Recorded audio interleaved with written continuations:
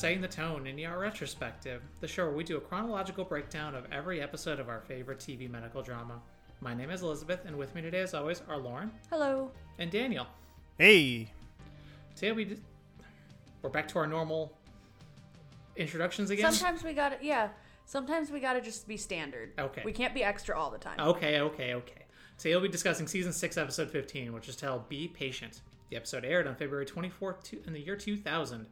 Lauren, what was going on that week 22 years ago? More sports stuff. Legendary Dallas Cowboys head coach Tom Landry dies of leukemia at the age of 75. Landry won 2 Super Bowls with the Cowboys and has been inducted into the Pro Football Hall of Fame. And Homer Simpson owns his hat. Yep. The Whole Nine Yards, the comedy film starring Bruce Willis, Amanda Peet, and Matthew Perry, debuts and beats out the also debuting horror sci-fi movie Pitch Black for the box office crown. The only thing I remember about The Whole Nine Yards was I was very clearly way too young to be in that movie theater, but for some reason myself, my older brother, and my grandma all went to see it. And the only part of that movie I remember is just Amanda Peet's boobs. Nan or grandma? Grandma. Okay. Yeah. Yeah. Very That's the important only part of that movie I remember. Only the second time that was the first time I'd seen a complete set of breasts on film. I'd seen the singular boob in Titanic, but So it was a revelation for 12-year-old you? yeah. I like girls, what can I say? Because Pitch Black is one of the Chronicle of Riddick movies, right? Yep, it's the beginning of the Chronicles of Riddick series. A joke for 4 of us. Yep. And finally, Thank God I Found You by Mariah Carey, featuring Joe and 98 Degrees, is the #1 song for its first and only week. As for what else was on that evening at 8 p.m., Friends with the episode The One with the Unagi, a.k.a. The One with the Mixtape. Okay. At 8:30, it doesn't get any better. At 8:30, Jesse with the episode Jesse's Coat, A Useful Crutch, Diego's Kitchen, Not So Much. As always, I don't write them, I just read them. At 9 p.m., Frasier with the episode Wine Club, that's WHINE. And at 9:30, a Will and Grace rerun. This week's episode had 31.3 million viewers tuning in. 8 million people saw Lucy Knight die and were like, yeah, I'm good, I don't need to see anymore. And dipped out after last week's episode. They could have taped it. Could have. You're right. They're not counting those in the Nielsen boxes, I'm sure. This week's episode is directed by Ken Kwapis, doing his second of 2. Previous one of his we talked about was Sins of the Fathers, and written by Sandy Krupp, doing her one and only episode as a writer. She's better known as a producer, having produced stuff like the movie Under the Tuscan Sun and the TV series Saved. Okay. We start off this episode with Mark and Lizzie talking about the idea of David going ice fishing. And Lizzie also notes that she left some case notes at her apartment for a presentation that she has to do about Malucci's patient from a little while back that she thought just had the flu. So she has to present to Romano about kind of what went wrong in that case. So she has to go back to her apartment because she had slept at Mark's. So she needs to go pick this stuff up. And Mark says, that'll teach you for sleeping over at my place. So Lizzie is just very intrigued at the idea of ice fishing. It just baffles her. It baffles me, to be fair. Yeah, I was going to say, living both in Minnesota and in the vicinity of Wisconsin, I still don't understand ice fishing. And then we go into Luca is getting Carrie and Mark up to speed for the morning's patients. Nothing too exciting going on so far. But Andrew's back for like 30 seconds. Yeah, real weird. Yep, and this is his last appearance. I didn't bother to go look in the episode and see where exactly, because he does like show up a couple of times. This is, I think, one of the only times he has lines. Otherwise, he's just kind of in the background. But certainly after watching this episode, I think we can definitely classify Andrew as a Bob because he doesn't. There's definitely no indication that this is his last appearance. Yeah. It's like, oh, I have to go play a Keanu Reeves lookalike somewhere in Vegas. No, but Abby has a call in admin about her late med school payments. Again, recurring theme, haha. And Carol overhears this, and Lauren has a note. I noticed while we were watching this that in the background there's another patient wearing a big, thick, fuzzy bathrobe, kind of in the curtain exam areas behind the desks. So maybe they just have a couple on hand to keep patients cozy. I don't know. After our big bathrobe mystery where we were like, where the fuck did he get the bathrobe 2 weeks ago? I noticed it. I wouldn't be surprised if a hospital, stocked things like bathrobes. I think my main issue is giving it to a psych patient, especially a psych patient who hasn't been seen by psych yet. Absolutely, but I'm just saying, I was like, bathrobes. Anyway, but Abby's ex-husband has gone full tech bro and has used the money that he's supposed to use for her med school loans to buy stocks. And if this episode was taking place in 2022, it would have absolutely been that he bought NFTs and Bitcoin with her student loan money. Hey, he could have bought Dogecoin or Ethereum. It all just sounds like scam to me, but because it is. Yeah. Oh boy. So we go from there. Clearly, the writer of this week's episode, Sandy, clearly she got my letters 22 years in advance because she took my cue from last week's episode of why don't we get the parents to hook up? That would have been a fun detour to take. Well, here we are, because Lizzie stops by her apartment and sees her mom and David having breakfast together, and Lizzie's mom kind of awkwardly stumbles through. David came over for breakfast in his boxers and slippers. My slippers? I thought you were supposed to be ice fishing. And that takes us straight into the intro with the second bang of the episode. No, the bang occurred last night, probably. Let me have this. You know what? I'm just... we are pedantic in so many ways. Let me be pedantic about the timing of sex on this show. My question is, did you remember this happening, or... No, I didn't. I did not. Okay. So when I brought that up last week, I was not trying to be coy or anything. I literally thought that would have been I thought that would have been a funny detour to take, given everything that was happening, but I did not remember that this happens in the very next episode. So it was a complete and total surprise to me when I was watching it this week. I was like, hey, they did the thing that I said they should do. Cool. But for ER. Yeah, right? 22 would have been the worst fucking writer. 10-year-old just probably needed to be medicated, nothing would have gotten done. But Lauren, you didn't think necessarily that the bangs were the appropriate choice to bring us into this one? If at any point we deserved a twinkle so far, this would have been an excellent twinkle to come in from. This is kind of shocking. But, John Cullum in his boxers is always bang-worthy. Take that for however you want. Lizzie. Yeah, well, let's come out of the credits. Let's see what that conversation sounds like between Corday and her mother.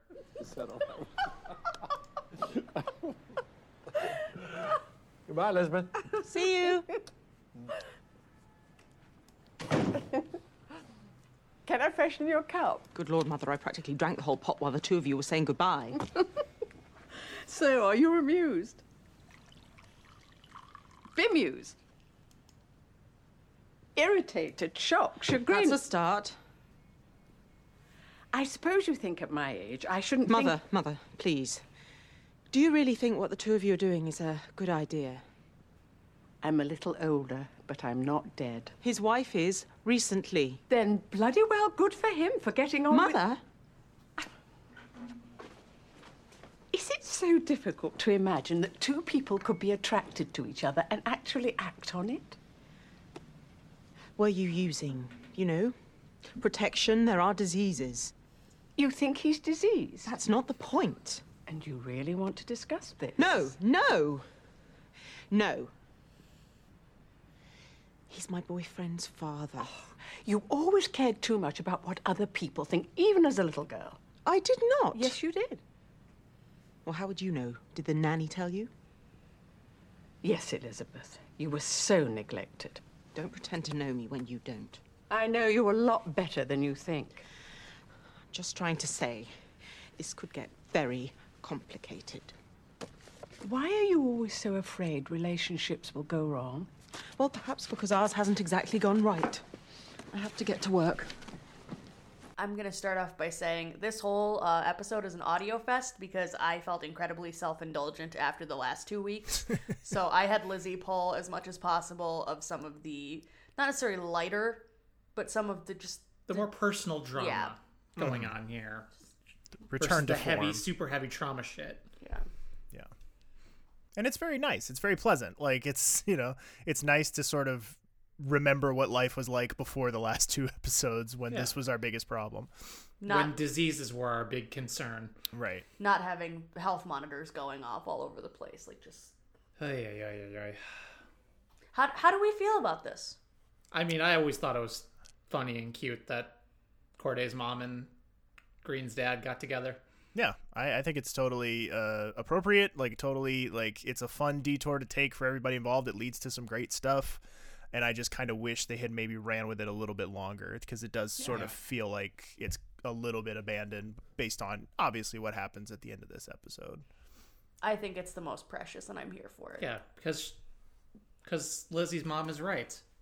She's older. She's not dead. Right. It's a good balm for the soul after the last 2 weeks. Good for her. Yep. Mm-hmm. I'm here for it. But then from there we go... Okay, also we should touch on Lizzie and her mom's relationship. I feel like they've kind of laid this on thick the last 3 episodes since her mom's been in town, which makes sense because suddenly her mom is here, and I guess she's been on the show long enough that they want to start giving us more of her backstory in detail. But after 2.5 seasons, you would hope. Yeah, but it's just interesting that this is how they choose to present it over the course of these few episodes. Yeah. Just all the, did the nanny tell you? Yeah, it feels like they're playing catch up a little bit. Yep.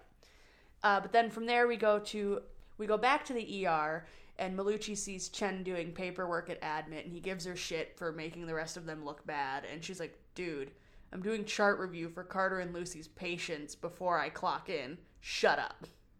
Like... Open mouth, insert foot, Mr.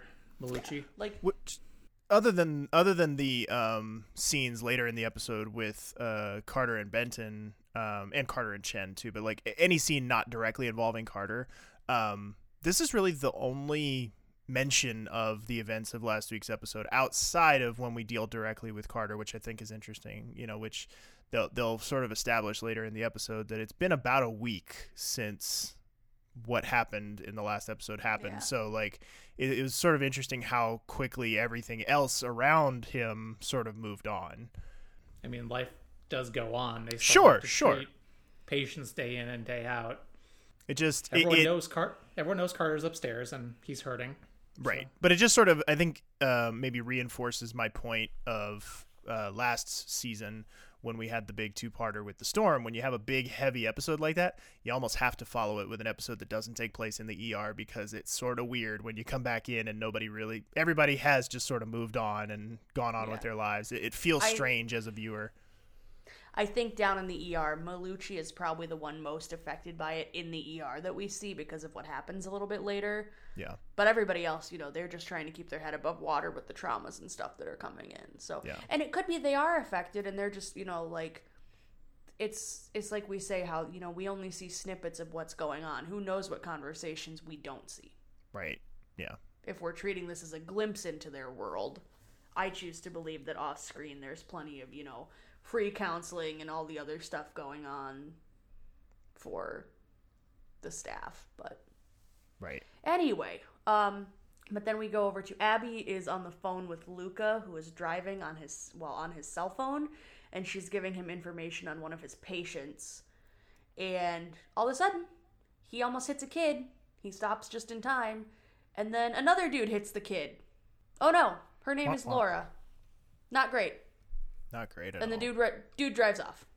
Specifically, Luca, like, staring Luca dead in the eyes. Yeah. Which will come into play later. Like, they very clearly see each other, and... Right. Yep. Then this is basically going to be like if not our A patient, our 1A patient for the episode.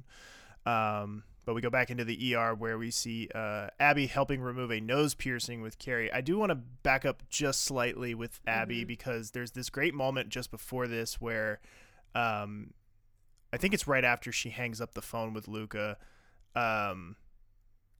Carrie comes over to the admit desk and starts like talking about the board and talking about what Abby needs to go do. And as she does, you get this amazing take from Andrew in the background where he starts to try to look busy because he sees Weaver coming. And like, it's just this great nonverbal bit where he just kind of like sits up taller and like tries to shuffle papers in front of him and just generally tries to look busy because the boss is there. Good catch. It's just a really quick little nice moment. Been there. But Abby moves on from the guy with the nose piercing to her next patient, a guy with bleeding hemorrhoids, a guy named Ron Perth, who is played by actor Christopher Rich, who appeared in the TV series Reba, The Joy Luck Club, Boston Legal, and Murphy Brown. And he was treated last week, but unfortunately is still suffering from some bleeding. I'm ashamed to say that what I know him from out of all of those is Reba. My sister and I watched a ton of Reba after school when I was growing up. I remember that was a WB show, right? I think so. Yeah, I was that was one of those shows that I was peripherally aware of because it was advertised a lot on channels I was watching, but never seen a frame of it.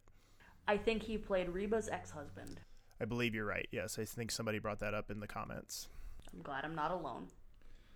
Okay, then. We go back out to the accident site. Laura is screaming for her mom. And a bunch of adults are standing around watching Luca take care of her. I love how he says... He doesn't even say, like, oh, I'm a doctor. He says, I'm Dr. Kovac. Yeah, he gives his full... Like, everyone should know who he is. The Dr. Kovac. Yes.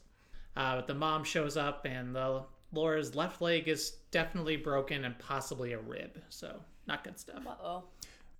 For the continuity queens, is there because it'll come up in a minute when he puts him on the truck, like it's well established that he leaves before the ambulance gets there. Where does he get all of his supplies that will come into play when he's on the truck with her in a minute? Maybe he just has a bag in his car. It's like a full toolbox. It's like a briefcase. Like because you see him carry it into the ER. Like it's a full like it's not a tackle box, but it's sort of like one of those big toolkits that I know opens what you're... up. Yeah, and like he's got like the big needle and stuff to do the thing, and like I'm just like, where did he get all of that? Like he was on his way home to go to bed. Like I would not be surprised if he just has a kit of that stuff in his car. Maybe. If anybody, it would be Luca. Also, I really like the name Continuity Queens for us. That's fantastic. There's your sticker. There you go, Lizzie. You can finally have a sticker with your face on it. I don't want one. Okay. That's fair. I'm here for it though. But then we go, oh God, our B patient for the episode, Carol is talking to two girls who are asking if she can keep something confidential and about sex potentially, and she clarifies that if their partners are minors and no abuse is involved, she can't tell anyone, even their parents. And they're worried that they may have syphilis because it's apparently going around school. So they both want to get tested, which good for them for looking out for themselves and going to get tested. I'm applauding this so far. I'm on board. Yeah. You take care of yourselves, ladies. It just gets upsetting after this. Oh, yeah. But right here, if it's just two girls who are like, hey, we heard this was going around. Can we get checked? Totally. Take care of yourselves. Everybody go get tested regularly. It's very important. But then we go back to Laura, who is struggling to breathe, and Kovac asks the plumber nearby if he can drive them to the hospital because the EMTs are taking too long.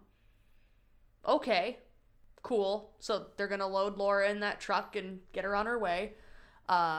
Lizzie then tells Mark about their parents, and Mark goes, sure beats ice fishing. Mark's all about this. Mark is here for it. He loves it. I love his reaction. His reaction is my favorite. And she's like, well, are they going to keep doing it at your place, at my place, or at yours? Like, what's going on? Like, you're okay with it because it was at my house, but how would you feel if they, fucked at yours? So he's like, okay, I'll talk to my dad. Fine, I'll spoil their fun. But when we go back over to the accident site again, Luca says Laura's rib is definitely broken and might have punctured a lung. And she loses consciousness in the van, and then he pulls out from that toolbox that Daniel talked about the needle to, what's the pericardiocentesis or whatever? Yeah, or just aspirate. To aspirate something.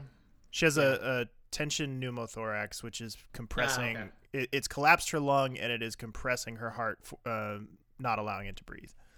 I'm not a doctor. I just love watching them on TV. But yeah, Luca's going to puncture the chest to alleviate the pressure from the injured lung. And of course, right as he puts the needle in, they hit a huge bump and he likely nicks an artery, and because the needle site starts bleeding a ton. Bleh. Not great, Bob. But they do make it to the hospital. Cleo and Benton wheel her in, and Luca gives them all the rundown on what happened. We find out that the paramedics arrived 2 minutes after they left the scene. So they're kind of lightly scolding Luca that he should have waited. Mark's throwing some shade here. Yeah. Luca helps Mark, Chuni, Benton, Lydia, and Cleo all run the trauma. It's a very crowded room in there. And we find out that she has lost more than a liter of blood so far, so Benton is prepping her for a thoracotomy. And then we go back to these teen girls getting their pelvic exams. Terry, who was the first one, is fine, but now they're checking on Andrea, and she has cervical bleeding and some papules, so Carrie is a little worried and wants to get further tests done to have her screened for some other stuff. And Carrie tells her, we gotta wait for the blood tests to come back, we're not gonna know what's going on until we see those. So Carrie is clearly distressed by what she's seeing, though. Mm-hmm. Yeah, and the girl who we will be following more closely here, Terry's going to sort of fade into the background a little bit, but Andrea is kind of our main focus here. And she is a little bit of an oh, hey, it's that person, especially for me at my age. Actress Cara Delizia is the one playing Andrea here, and she was in stuff like Jag, the inexplicably beloved by Jake and Lizzie Boston Public, and the Disney Channel's answer to the X-Files, So Weird, where she played the main character. It was like a paranormal type show where she played, I guess, like an early form of a blogger, where she has like her own website where she details ghost stories and paranormal activity and stuff like that. I remember liking it as a kid. I'm sure it ages like milk. But I remember it being a fun time as a kid. And it also co-stars the kid from Hell and High Water, Eric Von Detten. Oh. That kid. He's in it as what he is in every other movie he's in. Surfer teenage dude. Well, the X-Files is owned by Disney now, so, Is it? don't really need an answer to it. I mean, wasn't it by Fox? It always aired on Fox. I mean, it did Fox. air on Fox, but I don't know. I don't know who owns the rights to it nowadays. That's a good question. Because when they did obviously that was, I think, before the Fox purchase by Disney. But when they did all the revival stuff, it was all through Hulu, I believe. So I don't know who owns it nowadays. I should read up on that. I mean, that's ABC, Disney. That's the co-owned. Yeah.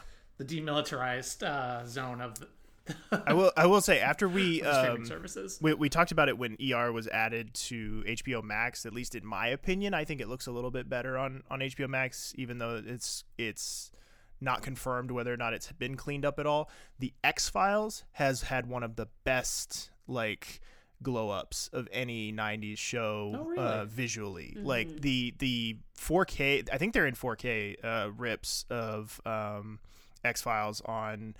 Where is it streaming nowadays? I want to say it's maybe Amazon Prime or Hulu. Might be both. But they're gorgeous. Like, they are stunning. It is one of the best looking 90s shows you will ever see.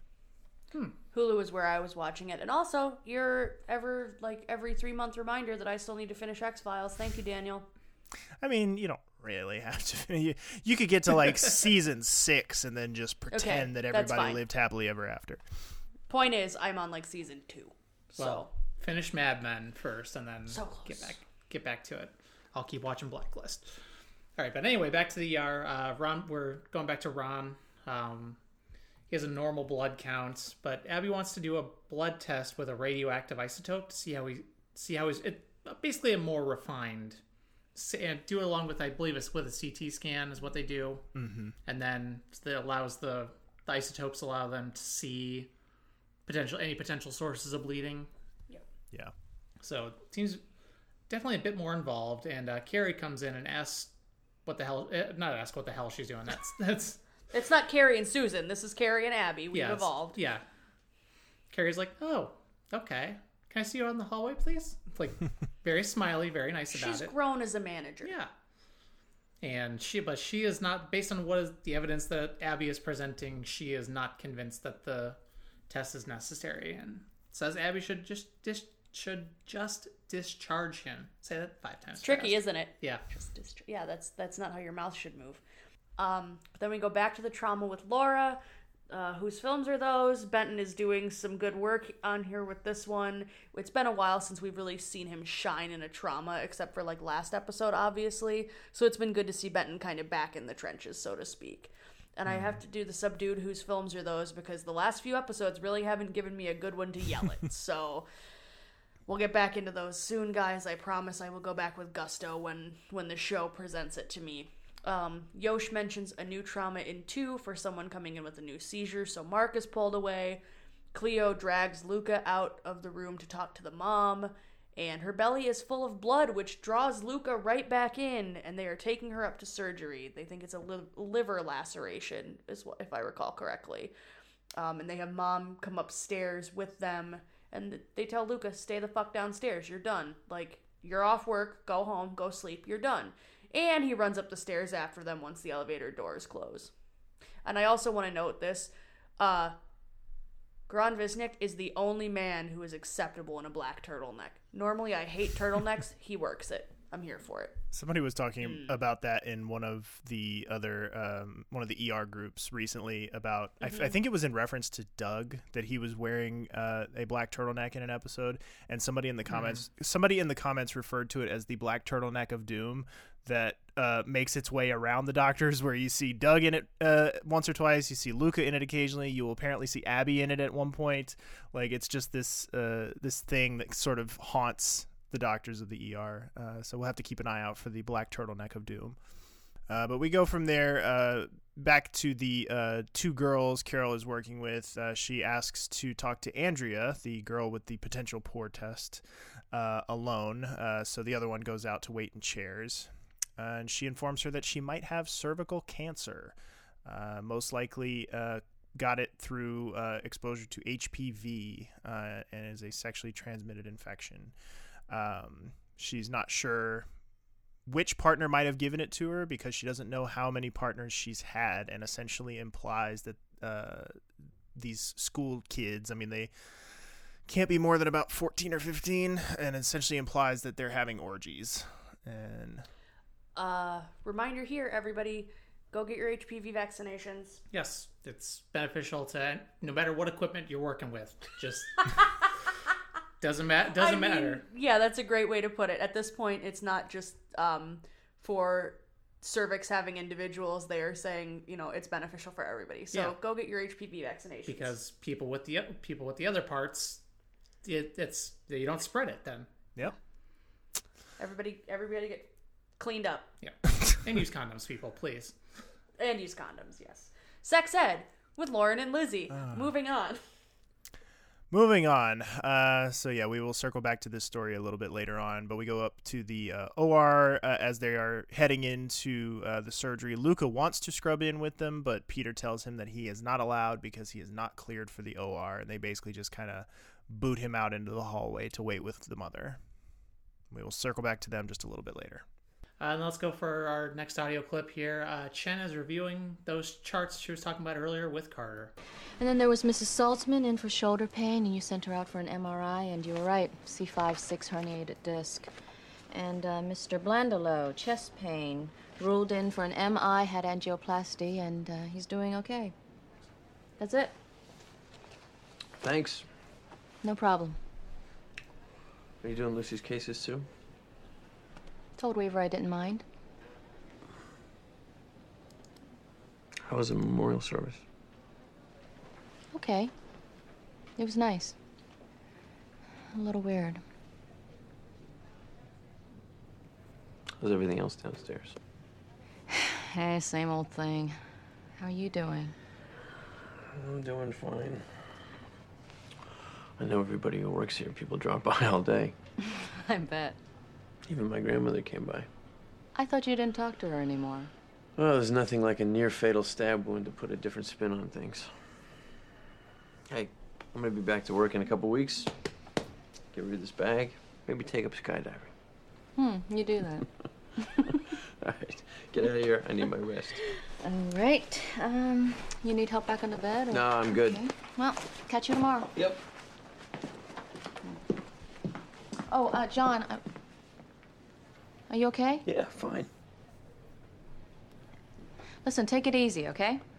Yeah, thanks, Deb. I know that feel. Poor Carter. You mean when you're masking and somebody catches you when you drop it? I'm sort of like, for what a big deal that the fandom at large makes about funerals and the attendees of said funerals for things, I'm a little surprised that people don't make a bigger deal out of the fact that we never get to see Lucy's memorial service. You know why? Because she's a woman. Ooh. And also, too, now that I'm like thinking about it in my head, too, she's the only female main character that they kill, right? Is she? Yeah, because I mean, like, Sandy is... She's not a main is character. a secondary, yeah. Yeah. I think she She's a is. secondary character. Yeah, so she's the only main cast character that's a woman that they kill. Oh, I suppose you're right. Never thought about that. Yeah. I never thought about it either. It just occurred to me, but yeah, like it's interesting. I think it was when Lauren said that, when she said that the reason why nobody cares is because she's a woman. Like, but it would have, to me, that makes it even more like interesting. And why wouldn't we have gotten to see that? And I don't know, just could have been interesting. So then, also, I just have to say, Noah Wiley kills this. He does such a good job with this whole acute pain situation after the injury and everything. But then David comes in for his pulmonologist appointment, and Mark teases him about Lizzie's mom, and is like, oh, you got back real fast from ice fishing. And David's like, fine, we'll go to a hotel for a night and the next couple nights because she's only here for... XYZ length of time, and then I'll be right back to your futon and we can just be miserable together. Hooray! So I love how David claps back on that. Very good. But yeah, he's like, we'll just get a hotel. It's fine. Whatever. We'll be out of your hair. But then Carol tells Carrie about Andrea and Terry at the sex parties. And Carrie is appalled, considers it a public health issue now because clearly someone at these parties is spreading HPV, and they apparently need to now let the school know because a boy is spreading HPV at these parties. Not great. And the girls have both left, so they can't get any further information from them.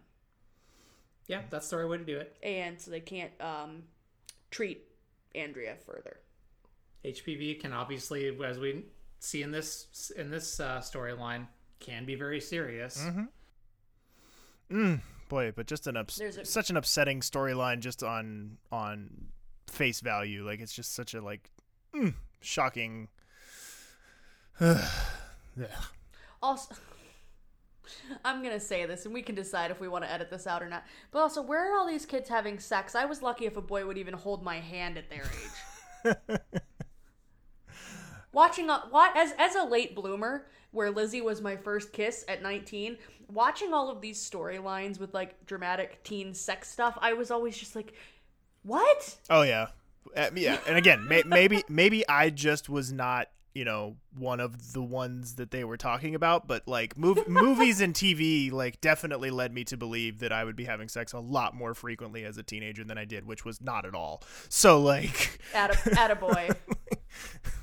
Well, 20-year-old virgin over here. Well, no, maybe not. No, me. Yeah, but I'm trying to do my own math. I'm trying to do my own mental bone math. Technically, I was a teenager when I first had sex because I was 19. I was gonna say, yeah. I think I was a legal adult, but I was still technically a teenager. But yeah, just movies and TV, like very warped sort of perception of what is considered normal. Same with the drinking and the partying. Oh, yeah. Oh, that shit definitely happened in my high school. Oh, well, no, I know it happened to the cool kids, but I wasn't one of them. Right, I was going to say, I'm sure it was happening. My friend group was not the cool kids, and we definitely got drunk in high school. Okay, so some... Senior year, mostly, but... Some of my friends did, but for the most part, we were all pretty pretty tame. I Like, was maybe a little weed. I was sitting on the benches out front of the school waiting for Jake to come back from the parking lot where he was getting high. Like that was, I love the two of you so much. I had a huge falling out with two of my best friends in high school for a while because, like, I wasn't straight edge by any means, but, like, I was just, like, they were smoking way too much weed and it was becoming their whole personality. And I was probably being a bit bitchy and self-righteous about it, and we had a huge falling out for a while. So yeah, I had a very different teenage experience than what a lot of these shows illustrate. I was a late bloomer and very uncool. Yep. And yet I love you anyway. That's the spirit. This is me just not wanting to talk about any more of this episode.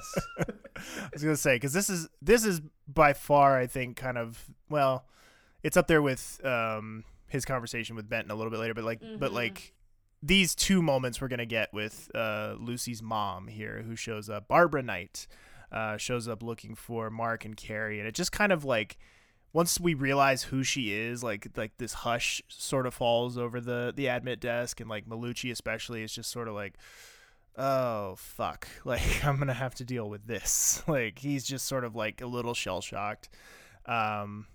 So yeah, Barbara here is played by actress Gwyneth Walsh, who appeared in stuff like Star Trek: The Next Generation, as well as the movie Star Trek Generations, The Crush, and Stargate SG-1. She is our high watermark person for the episode. 133 credits to her name. Malucci informs her that they're both gone at the moment, but she just needs to go in and clean out Lucy's locker. So Dave follows her in there while she unlocks it. Apparently the med school gave her the combo. So honestly, out of all the people that could have accompanied Mrs. Knight into the doctor's lounge, I really like that it's Malucci, actually, because you saw last episode just how shaken, how shell shocked, how traumatized he was by what was going on. Mm-hmm. That I think I like it. It's a weird sense of, I feel like it gives a weird sense of closure to his reaction to the events of last episode. Mm-hmm. Because like he's very nervous in the background. He's like, I don't know what to do with my hands type of like nervous. Yeah.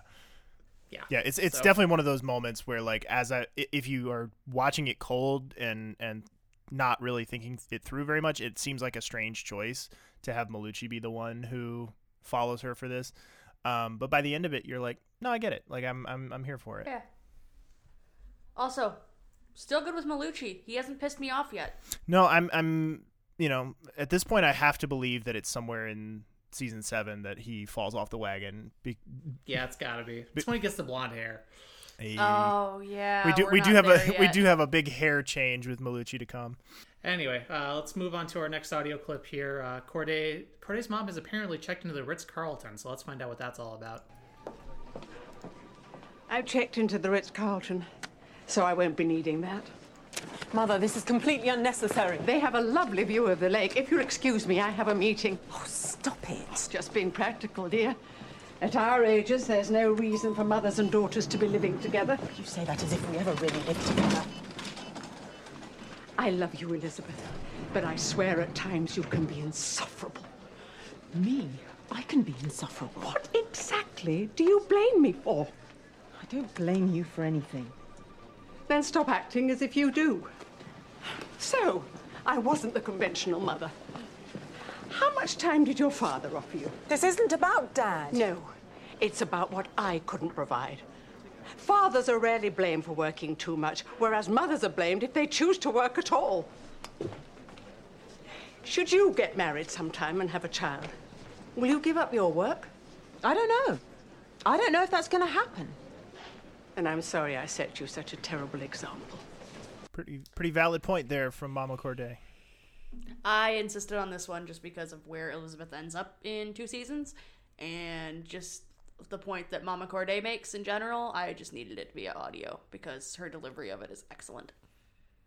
Well, not only that, but you also gave me an excellent opportunity to point out some high-quality A-tier sign content that as Lizzie and her mom are arguing with each other in the hallway, over their shoulders, kind of just in between them, is an amazing sign that the math on it makes my head spin. So this sign, it's another one of those like needlessly aggressive PSA signs too, where it starts out very like casual and then at the end kind of screams at you. But it says just what every 28-year-old wants, a grandchild. And it's like PSAs, I feel like by nature need to be like informing the public about a problem that is happening, or like, you know, get your vaccines, or like donate blood, or like there's just check your balls, like whatever. Like there just has to be like, it needs to be like a message that is like a normal, like everyday kind of like thing that people deal with. Whereas like, no matter how you slice this particular scenario, something in here is upsetting. Like something in here is like either a 16-year-old, you know, gave birth and then their 12-year-old got pregnant, or a 12-year-old gave birth and then their 16-year-old child got pregnant, or their, you know, whatever. Like there's some really upsetting math going on here. Lauren, can we, in the opposite wall of the hallway, just get some of these type of signs to hang up? And the opposite wall of the hallway. Like when you're going towards the kitchen and the bedroom? No, because we already have my Middle Earth posters are going to go there. That's fair. But good try. Damn. The wall of PSAs. It would be an excellent choice, though. They could go behind the couch. If we could get real ones from the set, absolutely, I would do that. Like 100. I would paper the inside of this fucking closet that I record in every week. I would absolutely do that. You guys record this episode. I'm gonna go on eBay and see what I can find. Good luck. Okay. But yeah, then excellent sign catch, by the way. Good job. But then Carrie scolds Abby for ordering the test and putting it through anyway, and tells her not to order tests without resident approval moving forward, and that she really needs to just discharge Ron. And then Luca sees Mr. Hit and Run guy getting stitched up by Malik in the hall and attacks him, like Luca does. A little bit of Doug here. And the guy said he was scared because he has a history of DUIs. Not that he was drunk this time, but he was scared of getting in trouble. So he ran. Like a piece of shit. So Luca detains him until they can get the authorities. There's some beautiful snow outside as Carol walks to what is presumably the girls' school. We think it might be Northwestern campus downtown based on some of the hospital signage way in the background and some other architectural features. We think it must be Northwestern campus. But nothing else happens there yet, but just very pretty snow. We can buy ER TV scripts. I have seen those. Yes, they're I don't think I haven't been tempted. But we go from there. We see Abby doing as she's told, discharging Ron, saying goodbye to him, and tells him, that it's a really bad flu season, and if you're feeling fluish, then maybe you should come back in 15 or 20 minutes and get yourself checked out. And he's like, but didn't you just saw me? And she's like, well, yeah, you might get seen by somebody else. Talk about Luca acting like Doug. This is also a Doug. Like this also feels very Doug Rossi, of like, I'm gonna do what I'm told to the letter of malicious compliance here. I'm gonna do what I'm told to the letter of the law, but at the same time, I'm gonna also make my point. So it's just a nice. Well, it's too funny because we were watching a season 10 episode, I think, earlier today or yesterday, and there was something Susan said where she said, first you have to learn the rules, and then you have to learn when to break the rules. Mm-hmm. And it carried through very well for this, I thought. Yeah, I think it's making me happy that we're getting to see, now that we are through sort of the elephant in the room of All in the Family, it's nice that we're getting to see Abby get to stretch her legs a little bit as a character and get comfortable. We're through the awkward introduction bit, and we're through the big elephant in the room. Now we can hopefully really dig in. But we go back up to where Carter is in the hospital. See him walking down the hall with his walker and a attending person, what would you call that person? PT person. Yeah, PT person, and he's like, I can go get the wheelchair. Carter's clearly struggling. And he almost falls a couple times, but he's adamant that he wants to make it back to his room under his own power. And he then looks up and sees Mrs. Knight show up. We will circle back to those two in just a bit, but we then go back to the school where we see Carol coming out of the building and runs into Terry and Andrea. and they are, of course, assuming that Carol is there to talk to the school and presumably their parents, and are, rightfully upset, and they call her a bitch and run off. So more to come on these two. And it looks like the coolest thing you can get is, at least on eBay, is the scripts. But darn. Daniel, you need to list that coffee maker that Troy gave us. Troy gave it to him. Troy gave it to him. He offered it to any one of us. That's true. For $1,000. There you go. Troy Evans' personal coffee maker from ER. It smells like the back of one of Troy Evans' closets. There we go.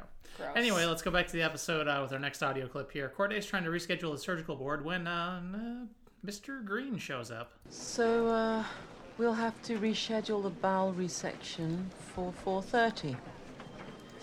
Yep. Hello. Sorry. Didn't mean to surprise you.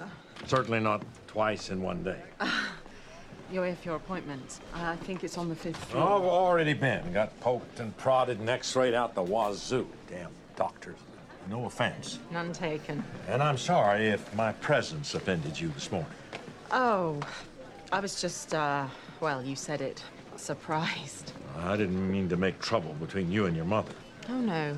None that wasn't there already. Excuse me. Why is that? I mean, why is there trouble? Mothers and daughters, I suppose. Oh, well, you don't get to own the whole ranch on that one. Let's save a little corner for fathers and sons. Although I will admit that mothers and daughters are worse. But that's just a woman thing. You know, the only problem with children is they grow up to be adults. Yes, we do eventually have opinions of our own. I know, but do you have to express them? It's a learned response. I'll give you that. I suggest that the four of us go out tonight, sort of bury the hatchet. Mark thinks it's a great idea. He doesn't. He will. I wish we got more of these two. Like, where... It's so good because we see how he is in Fathers and Sons, and then we see how much of an effort he's slowly making to warm up and open up. And just, I love how well he and Elizabeth play off each other. Mm-hmm. Yeah, we got to see just the tiniest little bit of it in Great Expectations during the Thanksgiving dinner.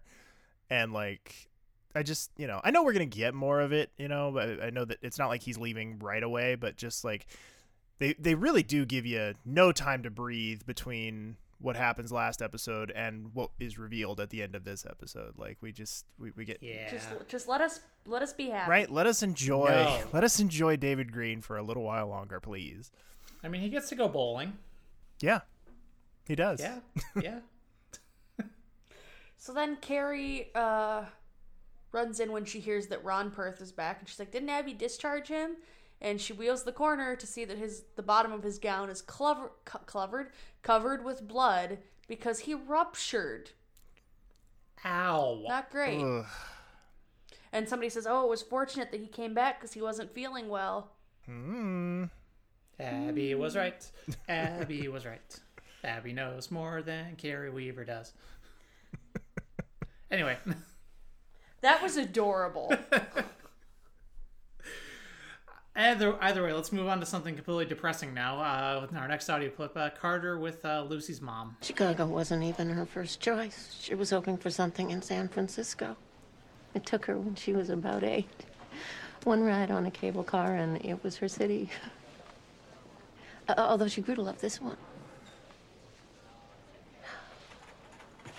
You don't need to hear all this. No, it's fine. I really just wanted to stop by and thank you. Lucy always talked about you when she called, about how she was first assigned to you and everything. She had a lot of respect for you. And I know that you must have taught her a lot. Well, she worked with all the residents, not just me. I know. But you're the one she used to mention. But she loved her work.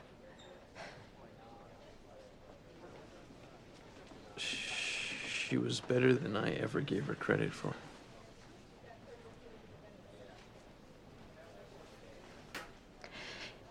Can I ask you something? Yes? When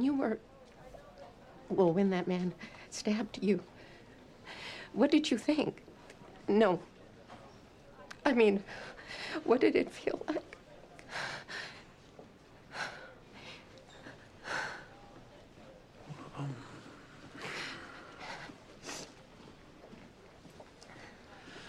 It happened really fast, and I didn't really know what was going on. But I didn't feel a thing. No pain. No pain. Holy shit. Lucy was better than I ever gave her credit for. Also, that was my ankle cracking in the middle of that. When he realizes here just how much she actually looked up to him, even when he was treating her like shit. Mm-hmm. And the fucking lie. Just Jesus Christ. I understand why he did it, but oh my God. You can just hear Yeah, right. And the look, the nonverbal stuff, the look on his face where you can see him sort of doing the internal calculation of like, yeah, I have to lie to her about this. Like there's no way I can be honest about this. I have to. Like it's still excruciating. Right, yeah.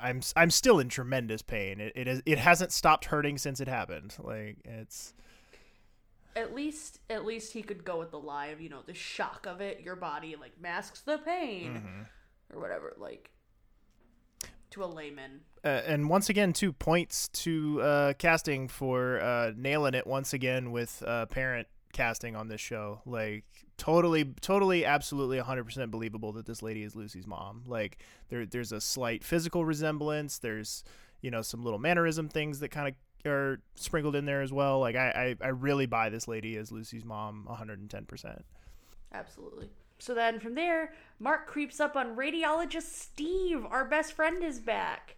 Yay. He's actually looking for his dad's scans, and while he's looking for his dad's scans, Steve is complaining about the volume the ER gets versus the volume he gets in relation to the whole fucking hospital. ER wants wet reads yesterday. And I love him so much. But yeah, Mark just casually pulls his dad's scans and puts them up on the board, and fuck you, HIPAA. Ugh, yeah. Right? Like, this is not okay. No, I would have thought Steve would have put up a bigger fight when he asked about it, too. Like, maybe he's just too swamped to give a shit, or he didn't, like, at first make the connection, and then by the time Mark had already put it up, he was like, oh, is that your dad? Yeah. We do, before he puts the scan up on the board, we do get a really fun little interaction between Mark and Steve where he sort of gives Steve shit for not working very much, like, which I sort of feel like is... Put in a few more hours. Yeah, I feel like it might be a little bit of a wink and a nod thing to how infrequently this character shows up, that, like, we only see him, like, maybe once a season if we're lucky, which, you know... unfortunately does lead me to my next point here, where this is our next to last appearance for X-Ray Steve. We will get him one more time in, I believe, either late season 7 or early season 8. I want to see how long his face is in the credits for, because right now it's still there. Steve? He's not a credited... Yeah, he's not a credited person, but if you're watching the credit sequence, there's a spot where someone is looking at an X-ray, and I am 95% sure that it's his silhouette. Ooh, now I'm gonna have to go look for that. Thanks for that fucking scavenger hunt there. When I'm singing the theme like a power ballad, I watch, and I'm telling you, I am fairly certain that he is just like one of those little silhouette faces that they have where it's not necessarily somebody in the credits, but just like out of focus. So there's a shot where somebody's looking at a film, and I think it's him. And now that I've said it, I'm completely doubting myself. But that's always been my headcanon that it's him. Right. And I also realized I just started singing our theme song, not the ER theme song. Close enough. But yeah, so we will get one more appearance of Steve in a couple of years, so stay tuned for that. But we go and see Lizzie and Mark talking about their big double date tonight, and she... calls Mark out on how short he's being. He's just given one-word answers. He's understandably a little bit shook by what he's just seen. And so... Find out your dad's dying. Yeah, it's going to do that to you. That'll do it to you. So we'll find out what's going on there a little bit later. Carol is giving Carrie the follow-up on what happened with the school. And then Carrie applauds Abby for her gut feeling. And she Abby sort of coyly plays her way through this of like, yeah, it's really lucky that he came back. You know, like, I think Carrie totally knows that Abby basically told him to come back. But I think I think this is a +1 on the respect scale from Carrie to Abby here of like, you basically ignored what I told you to do and told me to go fuck myself basically because you thought it was the right thing to do and you were right, you know? So like and I'm sure just kind of given the way Carrie's personality is, I'm sure that type of usurping of her authority feels a lot different coming from somebody like Abby than it did coming from somebody like Doug. Like, oh, absolutely. Doug, that would have been a much bigger deal, and it would have been a much bigger, like, much more begrudging sort of like, yeah, you were right, asshole. But here it's like Abby's also just a med student. True, it's a little different, but if anything, that should make it worse. You know, that should make it worse what Abby did, that she basically ignored what her superior told her to do. I could see it. I could see Carrie looking at it as a teachable moment. Like, okay, sure. Like I said, you're pushing the boundaries here. So if she was wrong, then she'd probably be like, let's not do that anymore. Okay, all right. Yeah. I definitely think she comes away from that though with a little bit of added respect for Abby and like, no, maybe this girl knows a thing or two. So we'll see. Benton tells Laura's mom that she came through surgery nice and stable, so she gets to go in and see her in recovery. And out in the hallway, Luca apologizes to Benton for stepping out of line.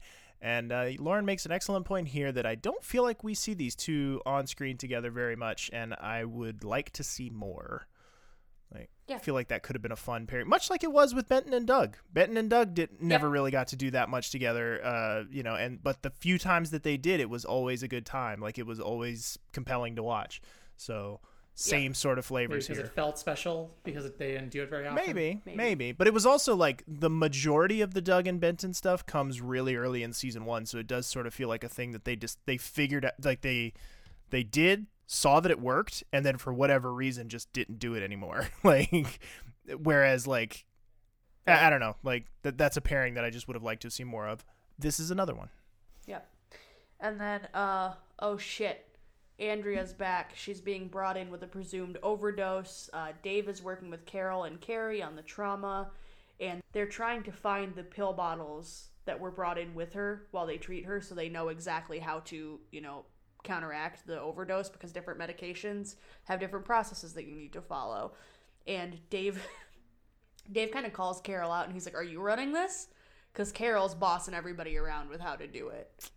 Which is a complaint I see often in the fandom about Carol, that that's one of the more unrealistic aspects of her character is how often she does stuff like this, where she just kind of jumps in and pretends, she plays doctor during traumas that would never happen in a real trauma. You ready for more sadness, folks? Yes, but it's the heartwarming kind, so go for it. Okay, fair enough. Let's go up to Carter and Benton. So tonight's the Jazz Club. Yeah, it's a pretty good spot. Good group is playing. Cleo knows it, too. Uh-huh. What's that supposed to mean? Nothing. You're right on schedule. All right, Carter. Give it to me. Well, first there was probably coffee in the cafeteria, and then dinner in a nice but well-lit restaurant. Nothing too obvious. Then maybe a sporting event, and tonight's the Jazz Club. We all know what happens after the Jazz Club. Just when did you lose the filter between your brain and your mouth? I think you might have taken it out in the OR last week. Here, let me I got it. Damn it! Carter. It's all right. You okay? I lied to Lucy's mother today. I told her that it wasn't painful to have an 8-inch knife shoved into your gut. I'm gonna start using that as a euphemism. We all know what happens after the Jazz Club. What happens after the Jazz Club? I laughed so hard at that delivery. It was so good. You know what immediately sprung to my mind when I heard that cadence was Batman vs. Superman. What's his name? Jesse Eisenberg's Lex Luthor. That matters only to you. And go on. I'm out. I'm tapped out. Yeah. The minute you said Batman and Superman, you lost Daniel. Yeah. But yes, I know exactly what that you're movie's talking excellent. About. It is pretty good. But yeah, and just like, When did you lose the filter between your brain and your mouth? I just love too that like even out of the one positive thing that we can take out of this the terrible events of the last 2 weeks is that we have graduated to this new level of bromance between these two. Like we have leveled up our bromance between the two of them, and I couldn't be happier about it. Because Carter would have never said that to him before. Certainly not, and lived to tell the tale. And now he's like, I almost died. You have to be nice to me. Right. Hey, sometimes it takes a near-death experience to level up a friendship. Right? Yeah. And then we do get our little nugget in there that tells us how long it's been since last week's episode, because he says you took it out of me in the OR last week. So that gives us our kind of marker on the calendar of where we're at. So it's good stuff. Also, showing how well Carter is not coping because of like his little, I don't want to say hissy fit, but his moment of frustration with the door and him like losing his cool, losing that mask. And then also when you can just tell that he's fed up. Yeah. And Benton's one of the first people he's probably let that down in front of. So, just good. And I love the little pat on the shoulder Benton gives him when he has that minute. He's just like, yep, it sucks. It's going to be okay. But we go back down to the trauma where Terry shows up to check on Andrea. She is able to give the name of one of the pills. And Carol is still working on things, pushing to intubate her. But Dave wants to give the treatment a chance to work, just bagging her. And he ends up being right. Because I think they gave her something equivalent to like Narcan. Yeah, sort of. I forget that it started with an F. Specific version for the drug that she took. Yeah. So the way she sits right up though is so good. Just like what's going on? All right, it's time for our main event here tonight. It's family bowling. What? It was perfect delivery. I'm sorry, I almost snorted tea. Go ahead. It's our family bowling time, but before that, we have a note about the fashion from Lauren. Lizzie's cinch waist cargo pants are perfection. This is peak aughts fashion here, and I love it. With the slight belly shirt, little slight belly shirt, 3/4 length sleeve. It's excellent. I was transported back in time.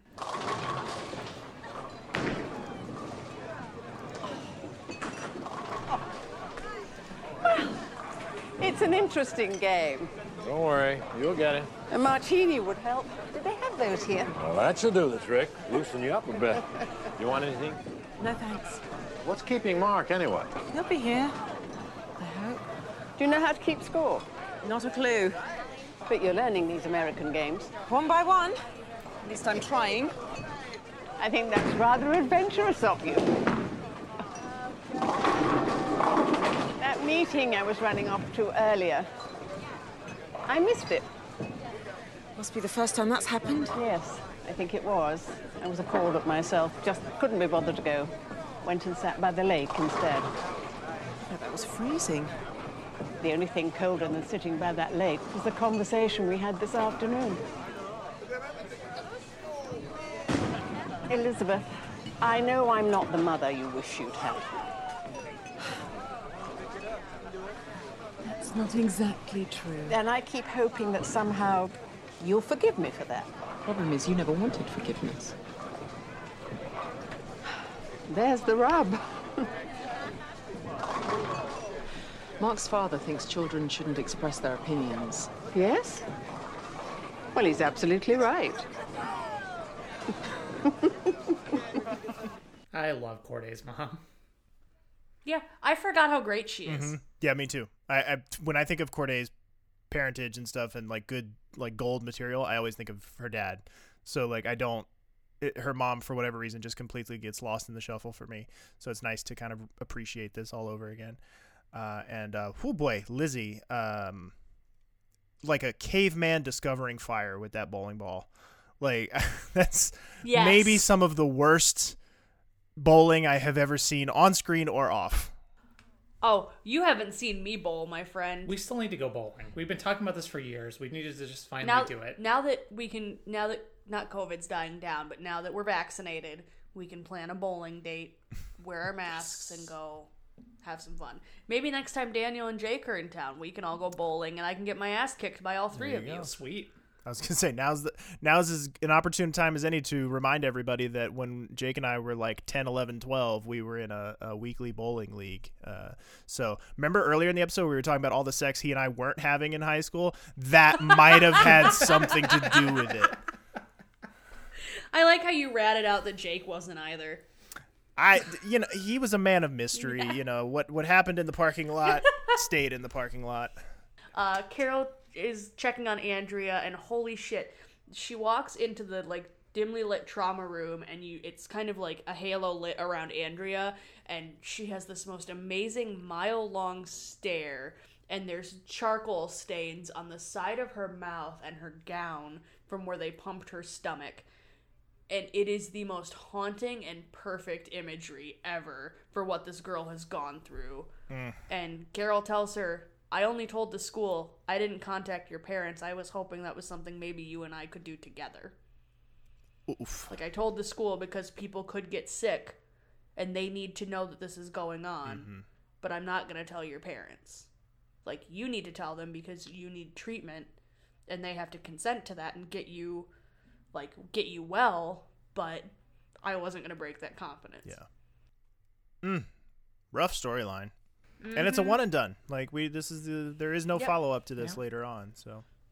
Which I'm going to say I'm kind of glad not every single A-plot patient needs to be a through line, because I feel like that's something that they've kind of started doing more in the past few seasons, and it's kind of nice to have some of these heavy ones be truly one and dones. Yeah, I can see the point. We go back to the bowling alley. Mark shows up and sees David teasing Lizzie about her objectively terrible bowling technique. And David putting dents in the floor. David pulls Mark aside and says, hey, it can't be boys versus girls because the girls stand no chance. It's pretty rough. It's pretty rough. Then we go and see Cleo and Benton out on their date. First time we've actually seen these two on a official date. We've heard a lot of rumor and conjecture about it, but we haven't actually seen them out and about until just now. And they're talking about Carter as they're waiting in line for the jazz club, which is not a euphemism, actually standing in line at the jazz club. And she changes her mind at the last minute and drags him to go get coffee instead. And Benton with an excellent stinger on the way out the door. You're gonna disappoint Carter, which. And she's like, what? Yeah. What? She's like, what'd you say? What'd you say? What does that mean? And he's like, nothing. Just good. It means bench is going to the next level. What? Somebody's gonna sit on the bench. Oh God. Oh, I'm done. Yes! Daniel gets it. All right, let's go to our last audio clip of the night. That's totally serious. I get it. I'm just ashamed of it. Well, but let's get sad with our last audio clip of the night. Mark is chatting with his dad as they're getting ready to turn in for the night. That was fun tonight. Yeah, it was. Dad, I need to talk to you about something. Sure.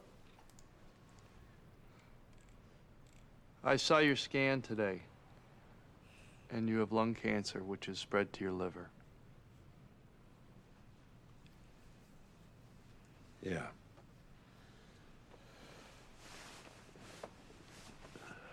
That's what the doctors in San Diego said, too. How long have you known? For a while.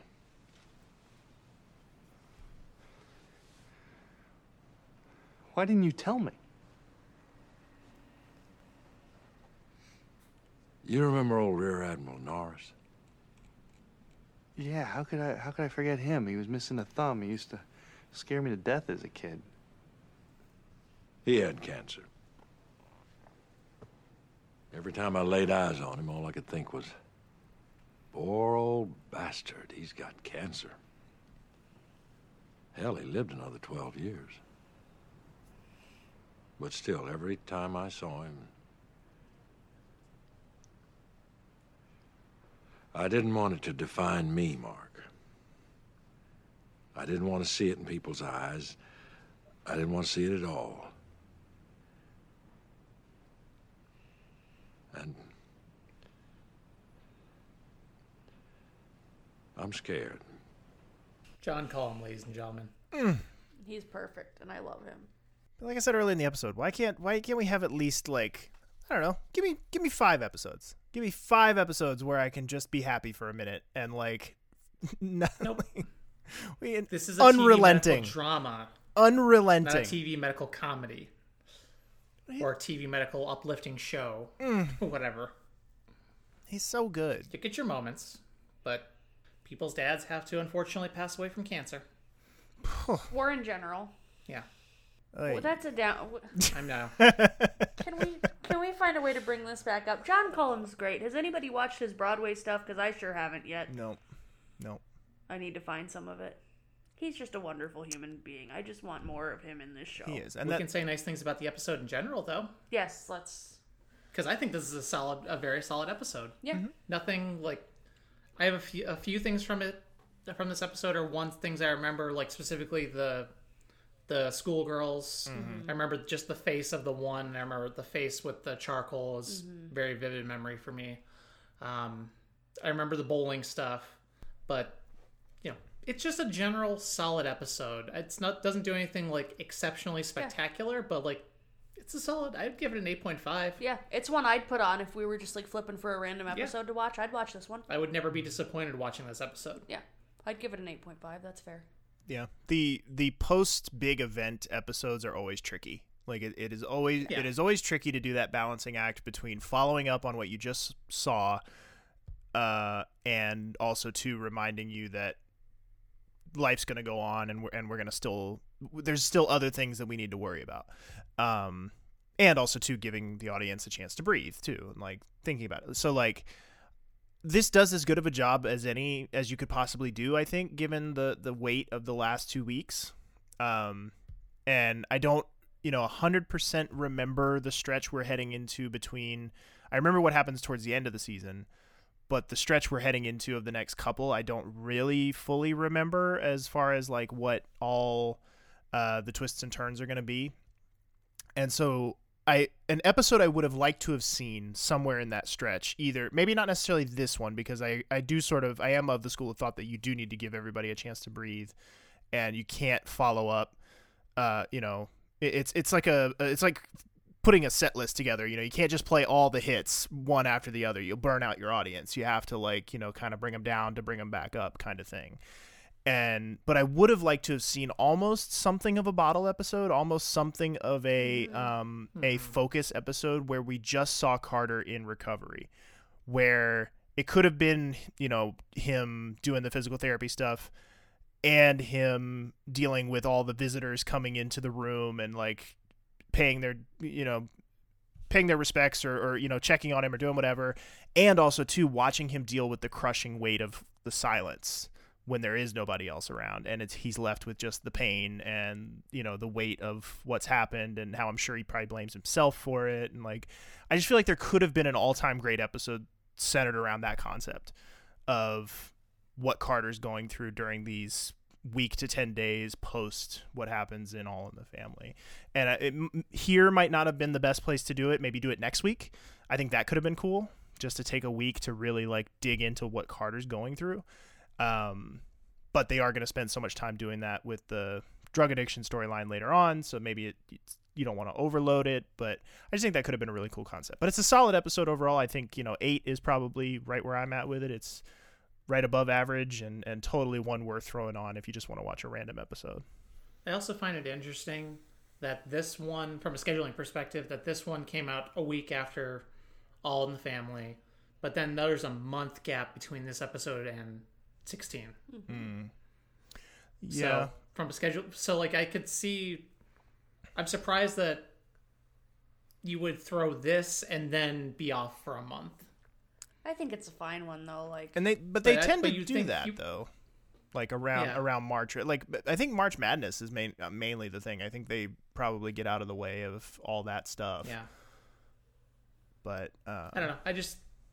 I find an interesting scheduling whatever choice. Would you rather have it be up to All in the Family and then take the month off, or would you? That's what I think, and then I I would want a week to breathe before it was off for a month. I was going to say, you're going to make him sit with Lucy on the gurney at the end there as the lasting image for a month. That's pretty... People would certainly be talking. I mean, that's true. Yeah, no, I would want a breather before it was off. Anyway, what do listeners have to say about it after you're done yawning? And give me the finger. Way to out me.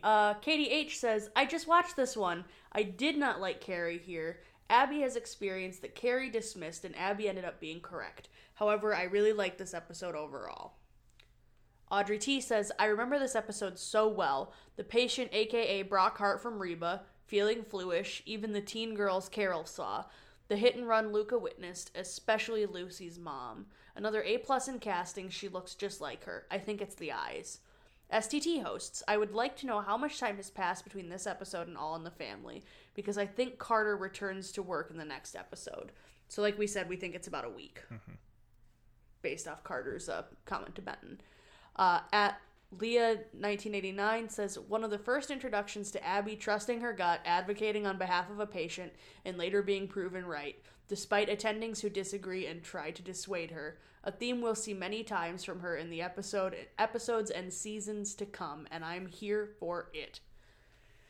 At Dr. Lucy Knight says, I don't know what is more sad. The fact that Lucy's mom mouthed the word Lucy when she looked at her belongings and then started sobbing, or when she put her hand on her left side of her neck. Remember, Lucy had to have been stabbed on her left neck when she asked Carter, no pain. And at Basic Mall says, any episode after such a traumatic one always feels very strange. I think this is one of the better ones, seeing everyone still processing what happened and with Carter in recovery. Though the hardest part for me is Mark finding out about his father's cancer. Every time it hurts like hell. I know what's coming with Father Green and I'm not ready at all. Positively pedestrian number of listener responses.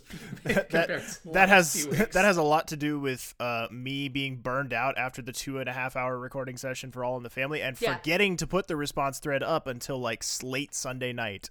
So if there's ever a week for us to be short on them, this one's fine. Yeah. Well, that's about going to wrap up our episode for today. Thank you all very much for listening as always. The show is brought to you in part by our patrons over at patreon.com/SanAntonioPodcast. For only $1 a month, you can get access to our show notes each week, and for only $5 a month, you can get a free sticker featuring our favorite desk clerk, Jerry. Joey. Sweet Jerry. That's basically what his mom calls him. Yep. 2-week early access to all of our cast and crew interviews, and over 40 hours of bonus audio and video content, including the full season recap episodes, our free-form monthly bonus show called The Lounge, movie reviews where we talk about a movie featuring an ER cast member, and flash forwards where we do a commentary track for future ER episodes. We would also appreciate it if you would follow us on our social media accounts. We are at SetTheToneER on Twitter. We are on Facebook at facebook.com/SayingTheTonePodcast, and we are at Saying the Tone Podcast on Instagram. Also, be sure to check out the official Saying the Tone community on Facebook. Our theme music, as always, is provided to us by Andrew M. Edwards. And Daniel, where can folks find you at? They can find me on Instagram at dan.u, that is YOU.EL. They can also find me on my other podcast, The Popular Court, with my co-host Jake Terrell, where we do a different pop culture topic each episode and put it through a little mock trial. And Lauren, where can folks find you at? Folks can find me on my personal Twitter at lowbob92345. I have a garden and no idea what to do with it. You also play Red Dead Redemption. I also play Red Dead Redemption. Yeah, probably tweeting about the Yin and the Han and whatnot. You betcha. I will not be tweeting about the Yin and the Han at my personal Twitter at RandomGamer. That's JM3R. And thanks again, everyone, very much for listening. Please join us again next time. Have a great week.